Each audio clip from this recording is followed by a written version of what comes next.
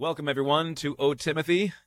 I'm Matt Marshall, my co-host on the other side of the microphone. On the other side of the world is Josiah, pastor of Northern Light Baptist Church, Middleton, Wisconsin, the cheese state. the Cheese State. Okay, if you can't see the pod, you can see it there on Spotify if you'd like to go watch it. And I recommend you do that today because we have a brand new person on the podcast today. Though they may sound the same, use the same social security number and all that, same address, they are not the same person. That is, Brother Josiah has done something different. What is going on? Well, I didn't lose any weight, so there's What? that. No. No. I shaved, and for those of you who can't see, it does look awfully different, and I don't even know if I like the look I have here, but it was time for a change, and so I got rid of the beard, and so now I'm the clean-shaven, clean-shaven monster. I know. I remember when you were a heretic for growing a beard. Do you remember that? I do. The men of my church, we were talking about that last night. I got a bunch of, most of my men are retired and wonderful men, but, retired. And, one guy's like, his kids are telling him he's got to grow a beard. And he's like, no, you don't do that. And I said, hey, man, that's what he said. He started watching people his age out there. He's like, they're all growing beards. That's the thing now, huh? Everyone grows beards. It is. Yeah, brother. It's the thing. I remember he's like, you're supposed to shave every day, you go to work. And so, there's definitely a culture shift there. I do shave every day. I do. I clean it up. I have to keep it in check. I don't need to be woolly mammoth ministries. I try to keep it together. But now, here's the question, Joe. When you shaved it, how did your kids respond? My kids were fine. Well, my son Noah, he's like, "What happened to your face?" He had some disdain. My wife, though, she didn't even catch it at first. She just she was kind of looked at me. We were talking and we're whatever, and she kind of looked, and then she looked away, and she was doing something that she slowly turned. It was like out of a movie. She just slowly, jaw dropped and couldn't believe it. Well, praise the Lord. I think it looks good. I think it looks fresh, and he is looking pretty dapper today. Praise the Lord. Hey, I just got done. I got to tell you, I just got done with a conversation with a guy in our church who got saved back in the fall, and just a cool story. And I talked to him today. He came out of Catholicism, and so his baptismal understanding of believers' baptism was, needed to be improved, needed to be informed by the scriptures. So I got to walk through with him at a great restaurant over here. We just sat there and ate a little omelet, and I had some notes, and we walked through what Bible-believing baptism is all about, and baptism of believers, and baptism the mode of baptism, and the spiritual baptism versus water baptism, and all of that. And so it's just so cool. He's scheduled to get baptized here this next month, and it is cool. I'm telling you, there is something about walking those steps with a new believer. Have you experienced that yourself? Oh, yeah. That's awesome, brother. I'd love to hear it. Yeah, I've had that just a couple times here. But man, what a blessing. There's nothing like that when you watch someone, their eyes light up, or you can see it. Maybe their eyes don't even light up, but just that idea that you can see things start to click, and they're like, oh, I need to do that. Oh, yeah. They're just so willing to obey what the Word of God says. They know they were deceived before. They see the truth now, and they're just walking in it. There's nothing like that. I had a young man that led to Christ, and he said he got saved, but, gave him clarity and kind of helped him with the eternal security. And he really started to grow. And he immediately is like, I want to get baptized. I need to get in the water. And so there's nothing like that. It's really cool, brother. Love to hear it. It's exciting. It is. And, man, just, you're standing on solid foundational scripture. Get to tell them a little bit about even just some of the Baptist forefathers and things they faced, and the martyrdom and the persecution they faced for believing that, of the doctrinal stand on baptism. And pretty cool to just kind of explain it to him. And there's something, I honestly think a lot of Christians get stagnant in their life because they haven't been around a new believer, and they haven't walked a new believer through truth that they have taken for granted. The older believer takes them for granted. It's kind of, cobwebs now. It's we did that years ago. And there's something so refreshing for your Christian life to walk a new believer through these steps. And the further a church gets from that, I've been kind of mulling over this thought, the further we get away from the simple preaching and teaching God's Word, the disciples of believers, the training of mature believers edifying the body of Christ, the more we implement programs and business tactics and entertainment methods to try to replace the work of the Holy Spirit. That's my personal belief. That's what's happening. Not a lot of action around here, so let's make some activity. And you can't replace it. You just can't replace it. Right. But a lot of churches try to replace it. I think it's revealed over time. Absolutely. Yeah, that's very true. I know what that's like. Here we're small congregation, and we got some of that stuff where that creeps into my mind as a pastor, and you want something to happen. You just want to see something happen, and you start running with ideas, and I've been careful not to implement them, but you get just those thoughts. You're like, man, should we do this? Should we do that? And there's really nothing you can do in the sense of, like you said, you don't want to just turn it into entertainment and turn it into just activity for activity's sake or program for program's sake. You want something tangible, real, that the Lord has put his hand on, that someone gets saved and everything else. And so there's some amazing things that, some amazing things. Yeah, there's some amazing things that the Lord can do. And as we just go out and try to reach people and watch the Lord bless and so it's exciting to see that happening for you. Excited to see what God has in store, for our churches. And my prayer is that, our church gets more and more active, just trying to reach people and not worried about activities or not worried about, let's just be busy to be busy. And our church is good about that. They're excited to see what the Lord has. And so, but I want to get into our topic then this morning, and look at some things when we consider, the will of God. And you and I were talking about that. We talked a little bit just throughout the last couple weeks, or I guess last week, about how God has directed our lives. And we wanted to just kind of talk about from a biblical perspective, not necessarily our journey to where we are today necessarily, but just the idea of how to find God's will. What is God's will?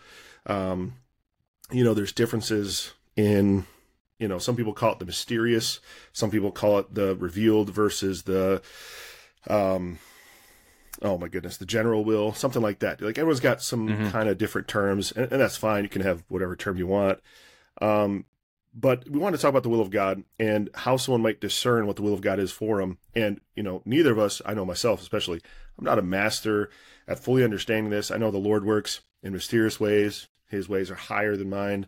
I just you do a simple search on the will of God, and you find all kinds of things, different ideas and different people that were moved by God and used by God, and their callings are different and the way God moved them. But so I want to get into that this morning, and just kind of and see what your thoughts are on the will of God, and what is your perspective on the revealed will versus the mysterious will. It's kind of how I define it, revealed and mysterious. It's like, I think people are looking for that mysterious thing when they just really, if they were just worried about the general will and the revealed will, that some of those mysterious things that we are so often looking for kind of take care of themselves, and the Lord can lead you through all that. So what is your thought on some of that with regard to the revealed, the mysterious, the specific, the general? What do you think about that? So I'm thinking about our audience, and I've looked at some of the data, some of the analytics of our audience, and we seem to kind of find a niche there of younger men. There's younger ladies as well, but I know personally of some younger men that listen to us, and I think even the title of the podcast, "O Timothy," is kind of directed that way. We consider ourselves younger men. I don't know when I'm supposed to think of myself as an older man. I kind of like the idea of just continually thinking of myself as a young man, because there's always someone that's like, you're a young man. You're a young man. It's like, what point are they look at you and you're going, you're an old man. You're right. I think like God said that, right, to Moses. He's like, Mo, you are well stricken in years. If God calls you old, I think you're old. And you can't deny that. So I'm a young man. You ready for this? I turned 44 years old a couple weeks ago, if you can believe that. My. So as someone said, nobody knows anything until they're 40. Well, I guess that's Bible. But, so I'm 4 years old, I guess, now. Is basically what I am. I the sentiment to me is the older I get, the less I know. I think we all kind of find that to be true. But so knowing our audience of young people, people even our age, I think what they mean when they ask the question, how do you know God's will? They're not talking necessarily about what the Bible says is God's will. They're talking more about what God wants for them to do specifically. There was a famous preacher that said that a successful man is one who finds out what God wants him to accomplish with his life and then fulfills it. I think that's what we mean. Finding out what God wants me to accomplish with my life and then fulfillment. It's a pretty profound statement, because the measure of anyone's life is not your social status, your social media status, your bank account status, your influence, the fame that you can have, the people that you know or don't know, or whoever's phone number you have. It really is the measure of any Christian's life is, did I do with my life what God wanted me to do? That's it. That's it. And like you said, there is we could call it mysterious. I've heard some say there's a difference between the will of God and the plan of God. So the will of God is not physical, but it's spiritual. And it's not connected with a set of rules or even a geographical location or even a specific ministry you're in. The will of God then would be different from the plan of God. So the specific plan for your life, individually or your family, whatever, those have different details based on maybe the geographical location or specific ministry. There are others who say, okay, there are two aspects to God's will, and that would be a permissive will, what he allows to happen, and then what he directs, or directive will. What are your thoughts on that, on the idea of a permissive versus a directive will of God? Well, yeah, I think that's pretty accurate. That's what I shouldn't say that's what I've always taken it to be, or how I've always viewed the will of God. But when that's the realm we're dwelling in. That's what we're wrestling with. Is did God allow this, or did God direct this? Right. That's where we're always kind of struggling. Is does God directing me to this, or did God just allow me to make the decision to go do whatever it is I'm doing? And because certainly God ordains things. Now, obviously, we don't take the Calvinistic approach that God, ordains. Now, he knows everything, and certainly he could and does have total and complete control. But there are certain things he has done specifically, but there are a lot of things that he just allows to have happen. He allowed the devil. Yeah. He allowed to attack Job. He allowed, he allows things to happen in the earth. In our world because of sin and everything else. So there is definitely that will that's permissive, but that directive, how God directly, leads us and guides us. And again, I think that's where that really is what we're wrestling with when we talk about the will of God, especially young men, especially someone who wants to be in the ministry or just coming out of high school or whatever. It's not so much, it's not so much, they're wrestling with doing wrong or doing bad. It's I think God would be happy if I did any of these things, probably. Right. Just want to pick the exact right thing. And if they're like me, if anyone out there is like me growing up, I don't know if you heard, I'm sure you heard preaching like this where, a guy would get up and preach and good preachers love them. I'm not trying to condemn these preachers. I think they're good men and we're trying to get a point across, but you'd hear things like, if you do this, you're going to be completely out of God's will, and almost like to the extent where you're done. God can't use you. You're gone. So sometimes, I know for me, I had that fear that if I made the one wrong decision as a teenager, going into high school or coming out of high school, if I make that one wrong decision, man, my life is over.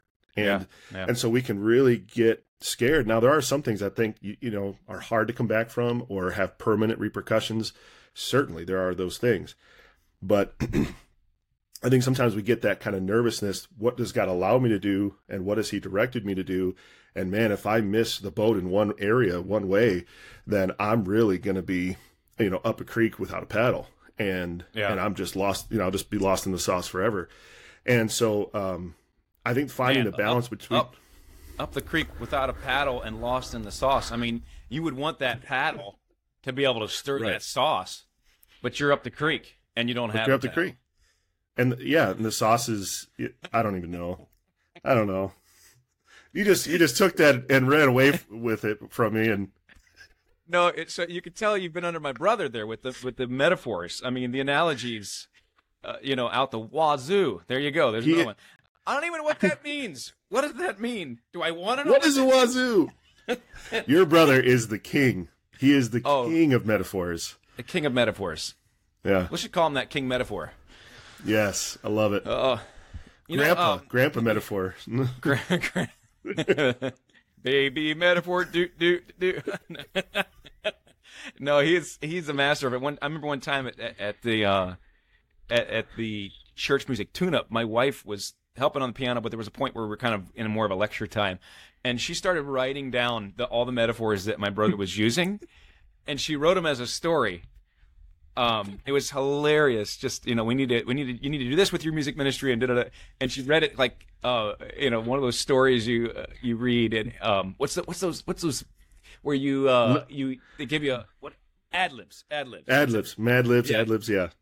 And so she put the whole thing together, all these like 6, 7, 8 metaphors, and read it like an ad lib story. It was hilarious, very, very funny. That is great. Anyhow, yes, you don't want to be up the creek without a paddle. I don't know that I ever have been, but I am scared of it.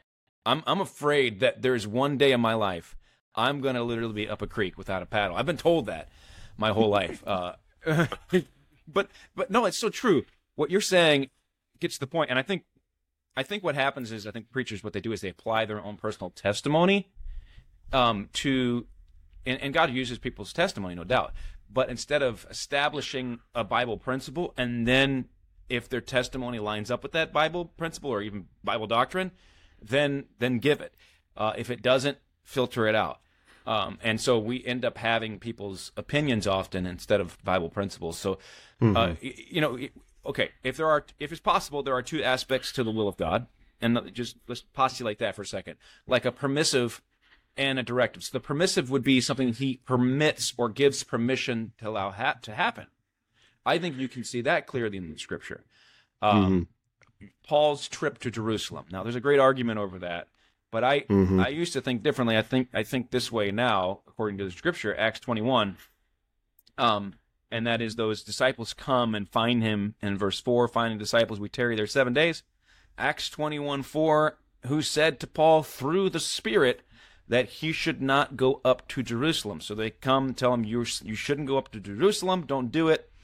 And Paul makes the determination that he says in verse 13, then answered Paul, what mean ye to weep and to break mine heart? For I am ready not to be bound only, but also to die at Jerusalem for the name of the Lord Jesus. And when he would not be persuaded, we ceased saying, the will of the Lord be done.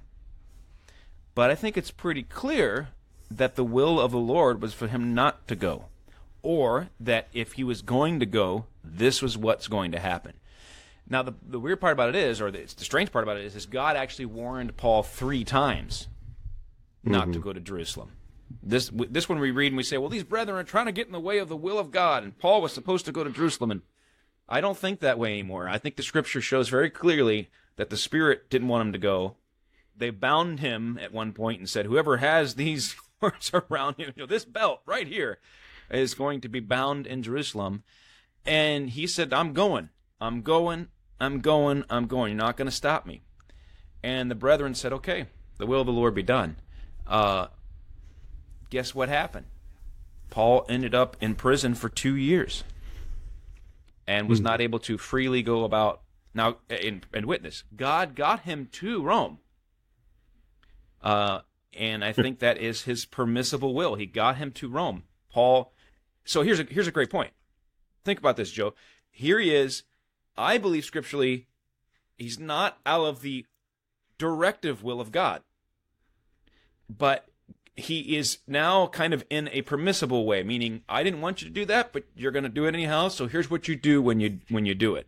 God eventually gets him to where he wants him to be, and Paul performs the directive will of God while he's still in prison. He still witnesses to people. He still brings glory to God. He still keeps his body by sanctification. and all those Bible verses that talk about God's will. So I think that's an interesting concept there of there are things that God will permit you or allow you to do that maybe it's not something that he directed or has a directive will for you to do. Think of it this way. Did God approve of Hitler murdering 6 million of his chosen people? But did he allow it to happen? Absolutely. And guess what it did? It allowed for the restoration of the Jews and a return to their homeland. Mm-hmm. Right. He permitted it, and through that permission, a larger purpose took place, and that is he brought his people back, and I believe that rekindling there of the nation in 1948. So God used something that I don't think he permitted or wanted to happen, rather, but permitted it to happen, and there it took place. Yeah, and God used it. What do you think on that? Well, I think when you talk about, I just had this thought. So when you talk about Paul specifically, the Lord said when he was called, and I don't have it in front of me, but I believe when he was called that the Lord said he would stand before kings, if I'm not mistaken, right? Isn't that it was in his calling? Acts 9, yeah. Acts 9, and then I think when he reiterates it in 20 and 26, I think. Yeah. But so before he was incarcerated, Acts 9:15. Go thy way, for he is a chosen vessel unto me to bear my name before the Gentiles and kings and the children of Israel, for I will show him how great things he must suffer for my name's sake. Right. So you have that calling where he is going to preach before kings. He is going to, bear his name before them. And where before he was incarcerated do we read of Paul preaching to kings? Right. Now, and this is just a thought. I honestly just had this while you're talking, and maybe I've thought about this before, just kind of coming back to mind, but God would still use him to fulfill that calling to preach to kings. Oh, King Agrippa, and he says, almost thou persuadest me. And you have all those things going on, Felix and Agrippa and all the different guys he stands before. When before that time did he have that opportunity? So God still used him in to perform his will, to fulfill his calling, even though what Paul did was not ideal and was not what the Lord had directly called him to do at that time. God still, in a roundabout way, used him to fulfill that calling, I think.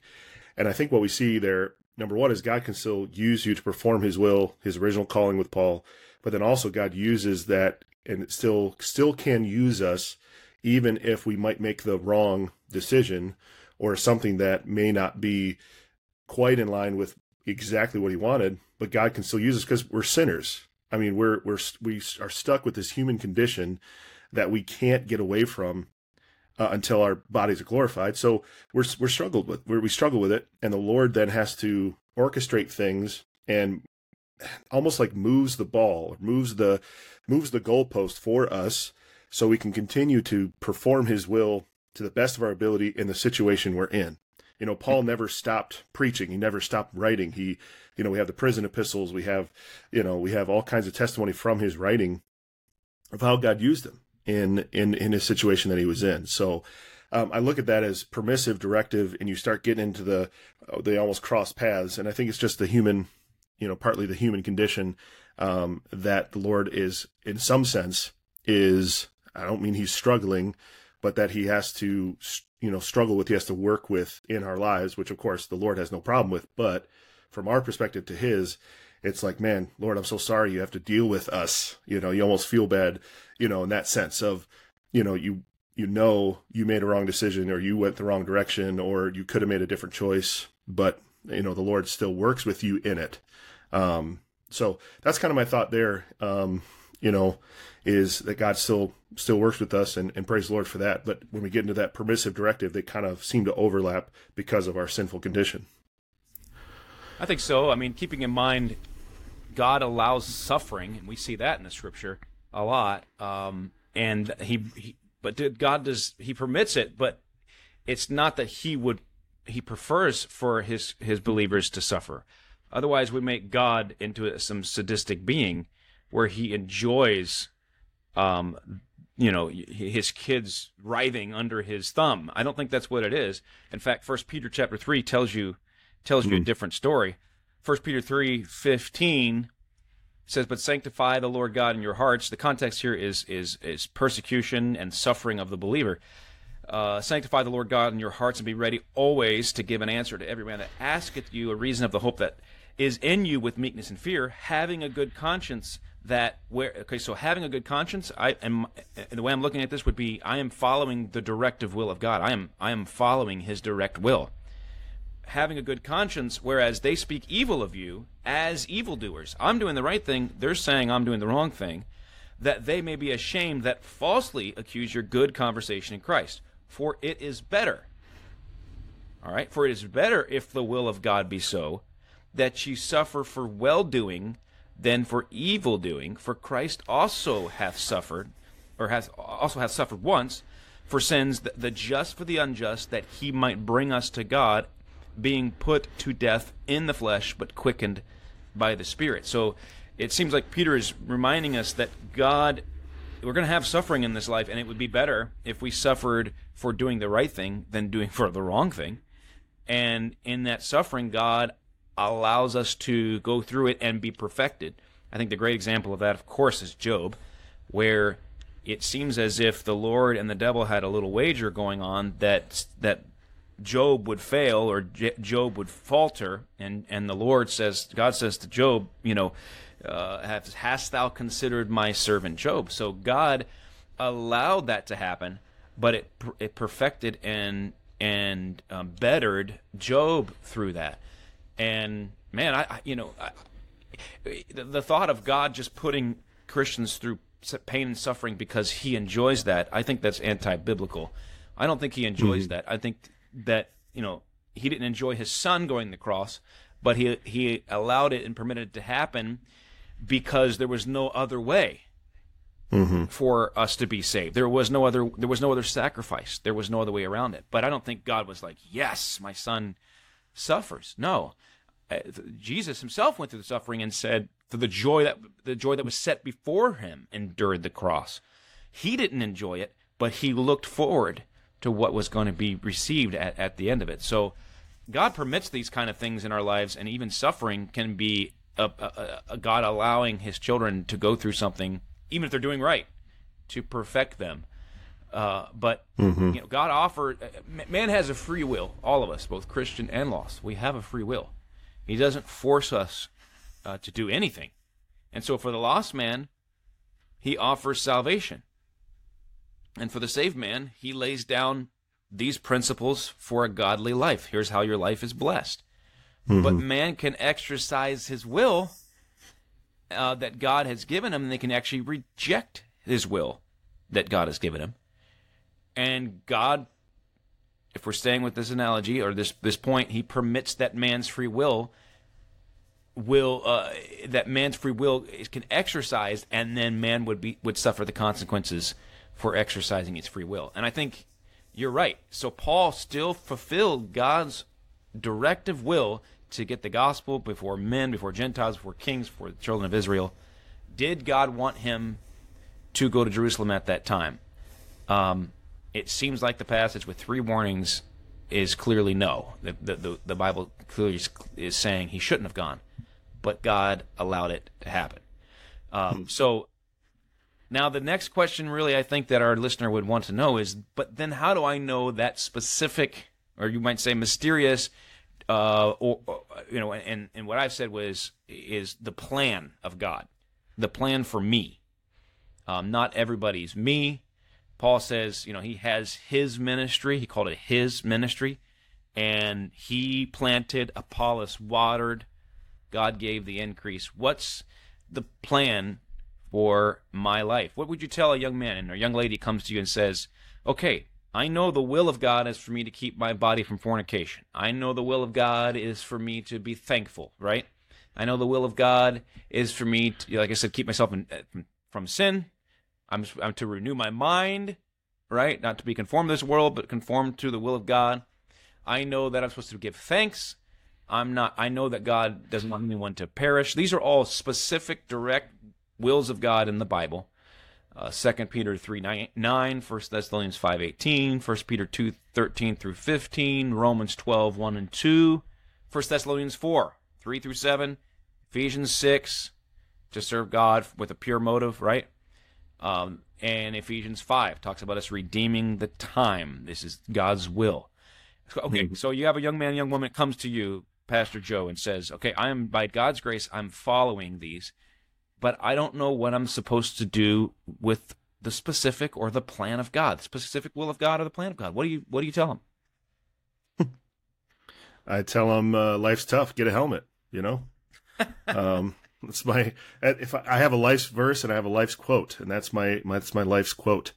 I would honestly just say, number one, I don't know.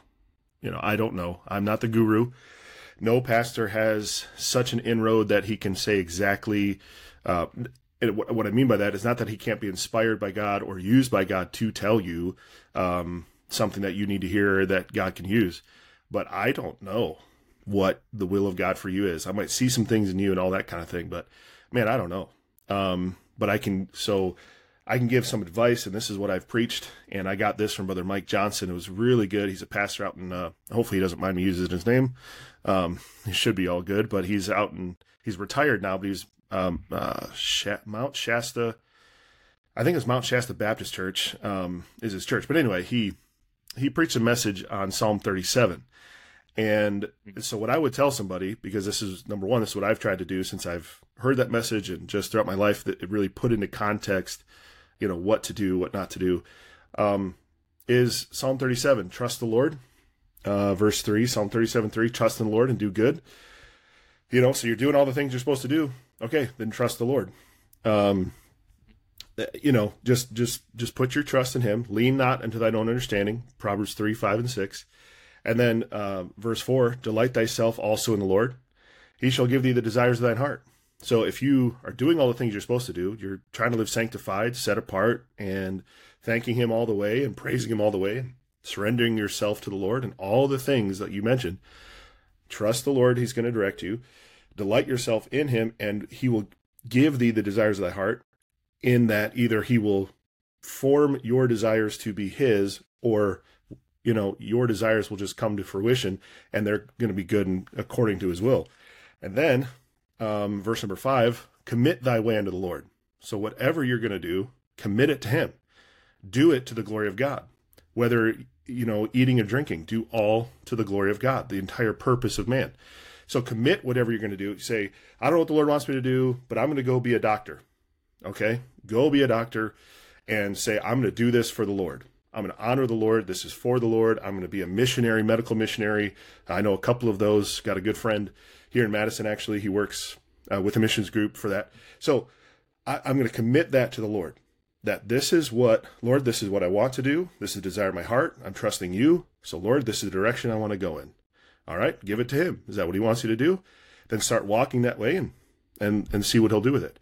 But then verse number 7, rest in the Lord and wait patiently for him. Fret not thyself because of him who prospereth in his way, because of the man who bringeth wicked devices to pass.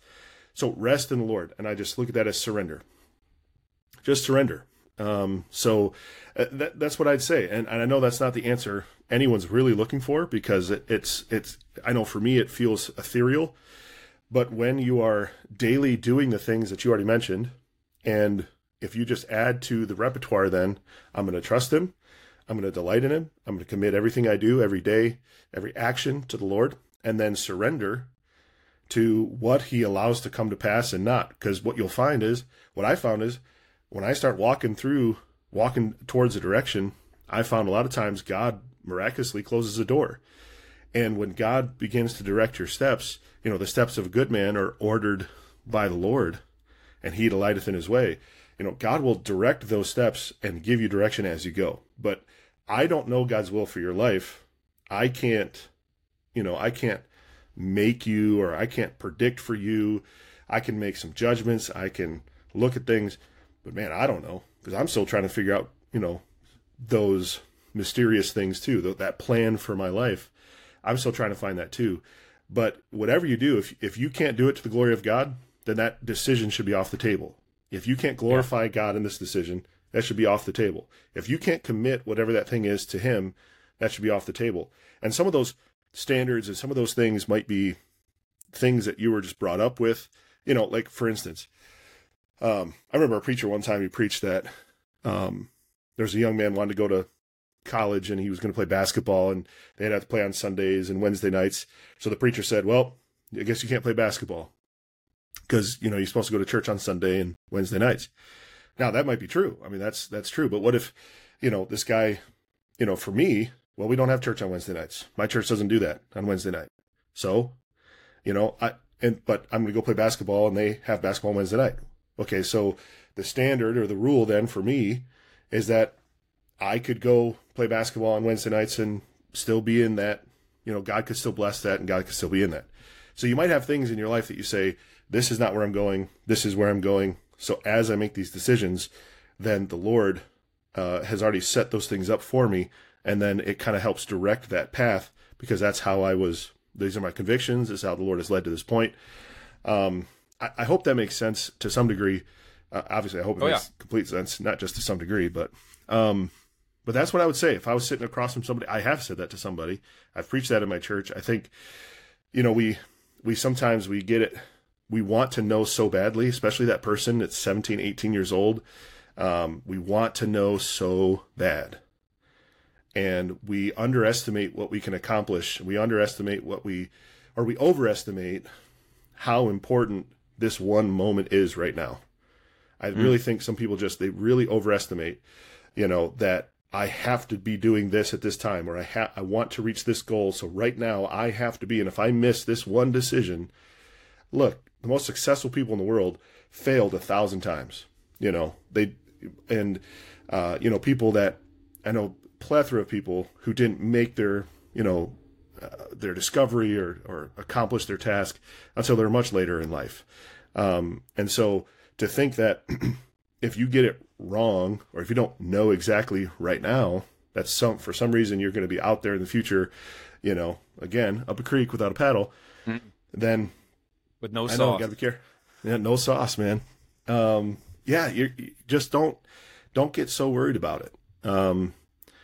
You know, I remember Pastor Sowell I had a friend who was wanting to get married, and some people were telling him no, some people were telling him, you know, this would be great. I remember he said he went to Pastor Sowell and he said, you know, what do I do? You know, I want to pick the right thing. And Pastor Sowell said, whatever you want to do. Literally, that's what he said, is whatever you want to do. The decision was, if you marry her, it was great. And by the way, it has been great. They're doing great. It was a wonderful decision. The people on the other side saw some things they didn't, you know, this might not be right. This might not be good. But then he just had to sit back and make the decision. Hey, this is for the Lord. I've prayed over this. I've fasted over this. I've done everything I can. People disagree, people I love. But at the end of the day, I've got to make the decision. And so does the Lord want me to do this? Did he direct me to this person? You know, you have to weigh all of that and commit it unto the Lord. And if the Lord gives you peace about it, which again is the ethereal, it's like, well, how do you know he gives you peace? Has he confirmed it through his word? Has he confirmed it through preaching? Has he confirmed it through counsel? And then make the decision you've got to make. But if it's not honoring to the Lord, if it goes against what you've been taught, against what you've been led to this point, then that's obviously not the will of God. But anyway, so now I'm kind of waxing eloquent, but that's what I would say to somebody. And so I don't know what your thoughts there, or how you want to challenge me on that, because I'm sure I'm wrong somewhere. But well, I've been searching. Haven't found it yet. No. I was thinking about, as I was kind of laying down there beginning, the difference between like the will of God or the plan of God. Look, the will of God is this: if you're saved, he wants you to be conformed to the image of his Son. That's his will. Right. You're predestined to be conformed to the image of his Son. So he is working in your life to make you more like Jesus Christ. We know that all things work together for good, to them that love God, to them that are called according to his purpose, for whom he did foreknow, he also did predestinate to be conformed to the image of his Son, that he might be the firstborn among many brethren. So God's will is that wherever you are, and whatever specific place you're at, whatever specific time you're at, whatever specific calling he has for you in your life, you are going to be conformed to his image. So know that if you focus on that, then you know you'll be in His will. If we're going to stick with the analogy I've been giving, or the distinction I'm giving between the plan of God and the will of God, both of those are found in the Word of God. So how do you know what the specific plan is? Well, start think about Romans 12. You need to start by renewing your mind and being conformed to the image, or transformed rather, by the renewing of your mind to the image of God. And when that happens, you can prove what is that good and acceptable and perfect will of God. If your thoughts are carnal thoughts, you need to replace them by immersing yourself in the Word of God. And then you can know God's will and God's plan for you, and it will be based on the will of God. When you, as you mentioned, when your will is in conformity to the will of God, He can reveal His plan for you. But your priority should first be to fulfill that general will, the Bible will, in your daily life, and then trust Him to guide you in the detailed plan. It's not the ones who are just living their life any way they want to. It's the one that is really concerned, and usually they're trying to check everything in their life. I think that's probably why Brother Sal would say to that young man, go ahead and do what you're going to do, because, marry her, don't marry her. I can't give you advice on that, because it sounds like you're in the will of God. I think that's probably why he said it that way. If this young man's like, hey, this lady's not saved, or I just really like this girl, but she doesn't go to church ever, or, he would probably have more specific Bible verses he could give him on that and say, no, that's probably not God's will. But I'll say this. You need to be conformity to the will of God before He gives you and reveals to you His plan for you. God is more and infinitely more interested in you being the type of person that He wants you to be than you doing for Him a bunch of mighty works. Be the kind of person that God can use, and concerned with that more than what is the kind of thing that God wants me to do, the specific plan that He wants me to do. Because it's like saying to someone, is that the perfect girl? I want to marry the perfect girl. I want to marry the perfect guy. Well, here's the problem with that. You could know, but beyond a shadow of doubt, that's the perfect person for me. And then when they get married, they found out that you're not the perfect person for them. Now, have they gotten out of God's will because they married you? Now, I know what we're saying. We're saying, look, I have there's a possibility of 5 girls that I could marry. Okay, are those girls saved? Yes, they're saved. Are they in church? Yes, they're in church. Do they read the Word of God? Yes, they read the Word of God. Do they want to be close to the Lord? Yes. Okay, those are 5 options. How do I narrow it down to the specific will of God?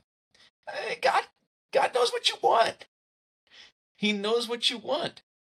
And He knows how to bring in front of you, with all of those Bible principles being followed, with all those Bible verses being followed, and He can bring that girl, that guy, right into your life. Worry more about the kind of husband or wife you're going to be than whether or not this is the specific person with the exact DNA, with the exact family, going to the exact church, with the exact Bible cover.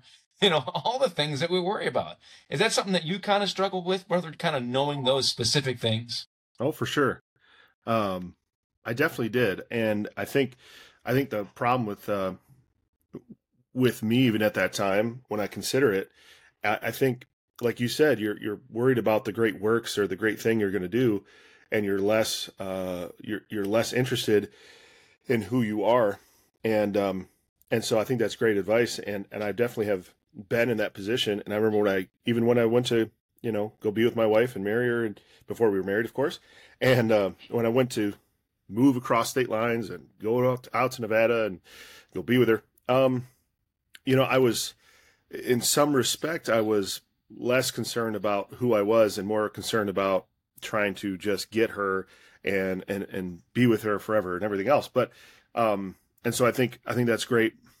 I think it's great advice. I think it's a great way to put it, because too often, we're trying to etherealize, we're trying to be mesmerized by God's will when, the will of God is more practical. It's more practical than it is mysterious. And so I think you're spot on there. Let me give you some practical ways in which you can know specifically what God's called you to do. All right. Here's something I think a lot of believers don't think about, and it's why they can't find the specific will of God. God, when you get saved, the Holy Spirit gives to every believer a spiritual gift. Excuse me. And that spiritual gifting is used to profit the body withal. He has placed you within his body, the church, to profit the body. And you need to study 1 Corinthians 12, see if God has gifted you in a specific way. And that gifting is found by talking to the Word of God and reading the Word of God, asking the Holy Spirit, and then sometimes it's confirmed by believers. Sometimes God uses believers to confirm that. God will probably use your pastor in some way to confirm that. And that is, he's the overseer of the church, and he sees, look, this guy right here, he absolutely loves being around children in a bus ministry, or children in the junior church, or children in the Sunday school, but this guy over here, he really doesn't work well with people, but he'll dig into the sound ministry, and he will find any detail out that he needs to be able to do that well. Or this lady over here, she loves to plan an event for a church function, and it's not a big deal to her. She does really well. We had a secretary in our church in Ohio who, she told me one time, she said, planning things for the church is not a big deal to me. She said, I see that as my ministry and my gifting. And when she was doing that, she was vibrant, and she was, it looked like she was filled with the Spirit of God. And it was like, I'm doing this for the Lord. So when you're looking for the specific will of God, look for the gifting that he's given you. And another thing is what God said to Moses. He said, what is that in thine hand? Right? And he said, what is it? He said, it's a rod. He said, throw it down. He threw it down and it became a serpent. Then he said, pick it up, and he did. It became a rod again. I think there's a principle there, and that is Moses, as a shepherd on the backside of the desert, had this tool that he used as a shepherd. And I think what God was teaching him is, I can use whatever is in your hand if you give it to me. And he gave it to God, and then that rod became a symbol for Israel's deliverance from Egypt. It was nothing more than a shepherd's staff, shepherd's rod, but when God took it, it was greater. So I think of like someone like Dr. Ron Hamilton, Brother Ron Hamilton. And he had musical abilities before his cancer in the eye, but after that, when he surrendered that thing to the Lord, so to speak, threw that thing down to him, the Lord took it and said, okay, I'm going to use that. And he saw it somehow by faith. He saw that God would use that specific thing in his life. So, you have a gifting in languages. It's like a guy who, maybe a missionary kid who grew up on the mission field. And I have a friend right now that's considering the mission field because he actually went to the mission field when he was a younger man, and he learned the language of that mission field. He's been back in the United States for a long time and has now surrendered to go back to that mission field. As a human being alone, I look and I say, absolutely, God's going to use that tool that he put in his life years ago. He surrendered that to the Lord, but he, in a practical way, said, God allowed me to be on that mission field for a while to learn this language. I'm now back in an English-speaking country that don't use that language. Where can I use that gift that I was given? Right? So if you're trying to figure out God's will, maybe start with the spiritual gift he's given you, and then move on to the practical gift that he's given you. What do you really see as, man, this makes you come alive? I'm not talking about sin. I'm talking about derived from the spiritual gift that you have. You have the gift of helps. And because of that, you're a carpenter, and you could possibly go do short-term mission trips to help with carpentry, or you could help at the church, or you could help a brother in Christ, or you find out when there's a huge, natural disaster in some city, and then you go there and help, or your church organizes that. That kind of thing, where my gifting of help, my spiritual gift of help, is my practical gift of carpentry. And now I'm narrowing down, this is exactly what God gave for me. I think about Brother George Antonios over there. God has gifted him in languages, in the background, He's gifted him in his mind, the connection he has in secular universities. God has gifted him in a specific way to profit the body withal. And as he's narrowed that thing down, he's found out, oh, I can put it here. If I put it here, it doesn't work well. But if I put it here, it works really well. So if you're a young person out there trying to find out God's will, and you're like, I hate singing. I've never sung a day in my life. Look, you may get better at singing, but maybe that is not a gift. Maybe that's not a gift. Now, you couldn't get better at it, but maybe that's not the calling, or we like to say the specific calling. You're going to always sing, but maybe God has not called you in gifting that way. I'll just give you this and I'm done. But when my oldest son came to me, and he's talking to me about what should I do? I said, I can't tell you what to do, but I can tell you what I've seen as a gift in your life since you were 5 years old.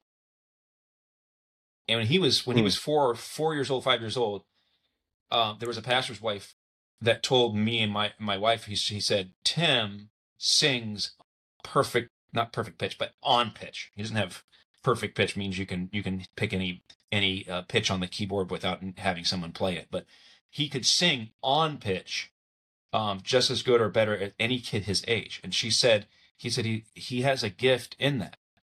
And not only did he have a gift in that, he had a desire for it. And we saw that at a young age. Like, it wasn't a hard thing for him. It was something he really wanted to do. And okay, so now, Tim, I want you to pray about whether that fits in the permissive will of God or the directive will of God. Can you use that for his glory? And so I think that's why he's there studying music right now, because his gifting of encouragement is plugged in with his gifting and his personality or his practical gift, I guess, if you want to say it that way. And so maybe that'll help you a little bit. Okay, you say, "But I don't know the specific will of God right now. What does he want me to do?" Okay, think about two things. One, if he told you right now, it might overwhelm you. So maybe you don't know the specifics right now because you couldn't handle the specifics right now, right? Sure. Think about Moses. Acts 7 tells us that he supposed that his brethren would understand that God would deliver him by his hand. At the time he killed the Egyptian, and self-defense there, or standing instead for someone else, he thought everybody would understand what that was. But within 24 hours, they had spread the news all over Israel and apparently Egypt, right? So it wasn't the time. Moses had no idea that he was going to be leading possibly 6 million people into the desert to try to feed all these people. He would have been like, you know what, Egyptians, you handle them. My hands are off of my people. God did not reveal everything that Moses was going to go through at the beginning, right? So maybe you don't know everything yet because it wouldn't be hard. You wouldn't be able to handle it. And maybe right now you're not equipped to handle it. Right? So the reason why God hasn't given you a wife yet is because you're not quite ready for all the responsibility of a wife. Not just having a bud that's your main squeeze, but one that you provide insurance for, and the one that you help health insurance for, and are there as a moral support. Maybe you're just not ready, right? Maybe he'll give you that specific will. And then one other thought: why hasn't God given you a specific will yet and shown his will or plan for you? Maybe you're not the type of person that God wants you to be yet. And he's going to grow you into that specific plan. I'll tell you one guy I knew, he was printing the gospel tracts. And I maybe mentioned this before, but I mention it one more time. He was printing the gospel tracts, God's Simple Plan of Salvation. It's called Lifegate Ministries, incorporated in Indianapolis area. And I was there for a while at the printing press, and I got to meet this guy. He was actually a graduate of Pensacola Christian College. And he told me, I said, "Man, how'd you get into this?" He said, "I didn't get into this." He said, "Every class I took at college was for a different degree, except one class I took on printing. I took one printing class, like an elective, just fill out the degree." He says, "I print tracts every day." And the other degree I had, I don't use. So, everything you're learning, we're all learning constantly. Why God does it that way, I don't know, except that maybe you don't know yet exactly what he wants you to do because you're not the person he wants you to be yet. But all along the way, as you're in God's will, you're gleaning and you're growing and you're learning from each one of these experiences. And then maybe he'll show you one day that there was a reason for that. But that's maybe some practical stuff for the young people, for guys, girls our age, to know maybe what God has going on in their life at this time. Amen. I got nothing to add to that. That's really good stuff right there. And it's far more practical than you think it is, to everyone out there. It just is. I mean, I look at how God has led my life and brought me to where I am. A lot of it was just practical steps, obeying the impulses of the Spirit of God. And as long as that joined up with the Word of God, I was on the right track. And so God has led all the way. And Pastor Trieber taught us that in Bible college. I remember he always emphasized that: obey every spiritual impulse.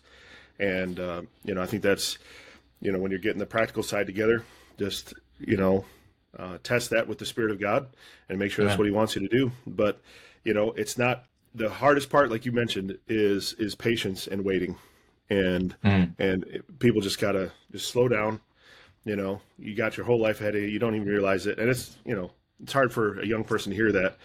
I remember I was young once, still am, but I was 19 thinking, when am I going to get married? I was 21. When am I going to get married? 22. When am I going to get married? And a year later I was married. So, what do? You just got to give God time and, give God all your days, not just a year between Bible college and high school. Give God all your days, just whatever it is. Take those paths, take those classes, take those giftings and test them out and use them for the Lord. See what He has for you. It's life lived for the Lord is not a wasted life. And so anything you do for His glory, God's going to use it in some way down the road. I truly believe that. So anyway, I think what you said is really good there, brother. I've got nothing else, really to add. I think that's some good advice. Stay in the Word. Stay in the Word. Stay on your knees. Stay in the Word of God, and let the Lord just direct those steps for you. Yes. Hey, I know how frustrating it can be to try to understand God's will specifically. But I'll say this, at the end of all of that, there's still the Lord. It's still the Lord. You're still pursuing Him. Don't pursue the specific will of God outside of God. Don't pursue it more than God, if that makes sense. Find yourself in a room somewhere and just talk to your God and say, Lord, I need some direction here. I need some specifics. But I really want you, because if I get to where you want me to be, you're going to be there with me. And that's what I'm going for. Go for the Lord, and He'll give you His will, show you His specific plan for your life. Hope this is a blessing to you today. It's good to have you on, Brother Joe. God bless. Thanks, brother. You too.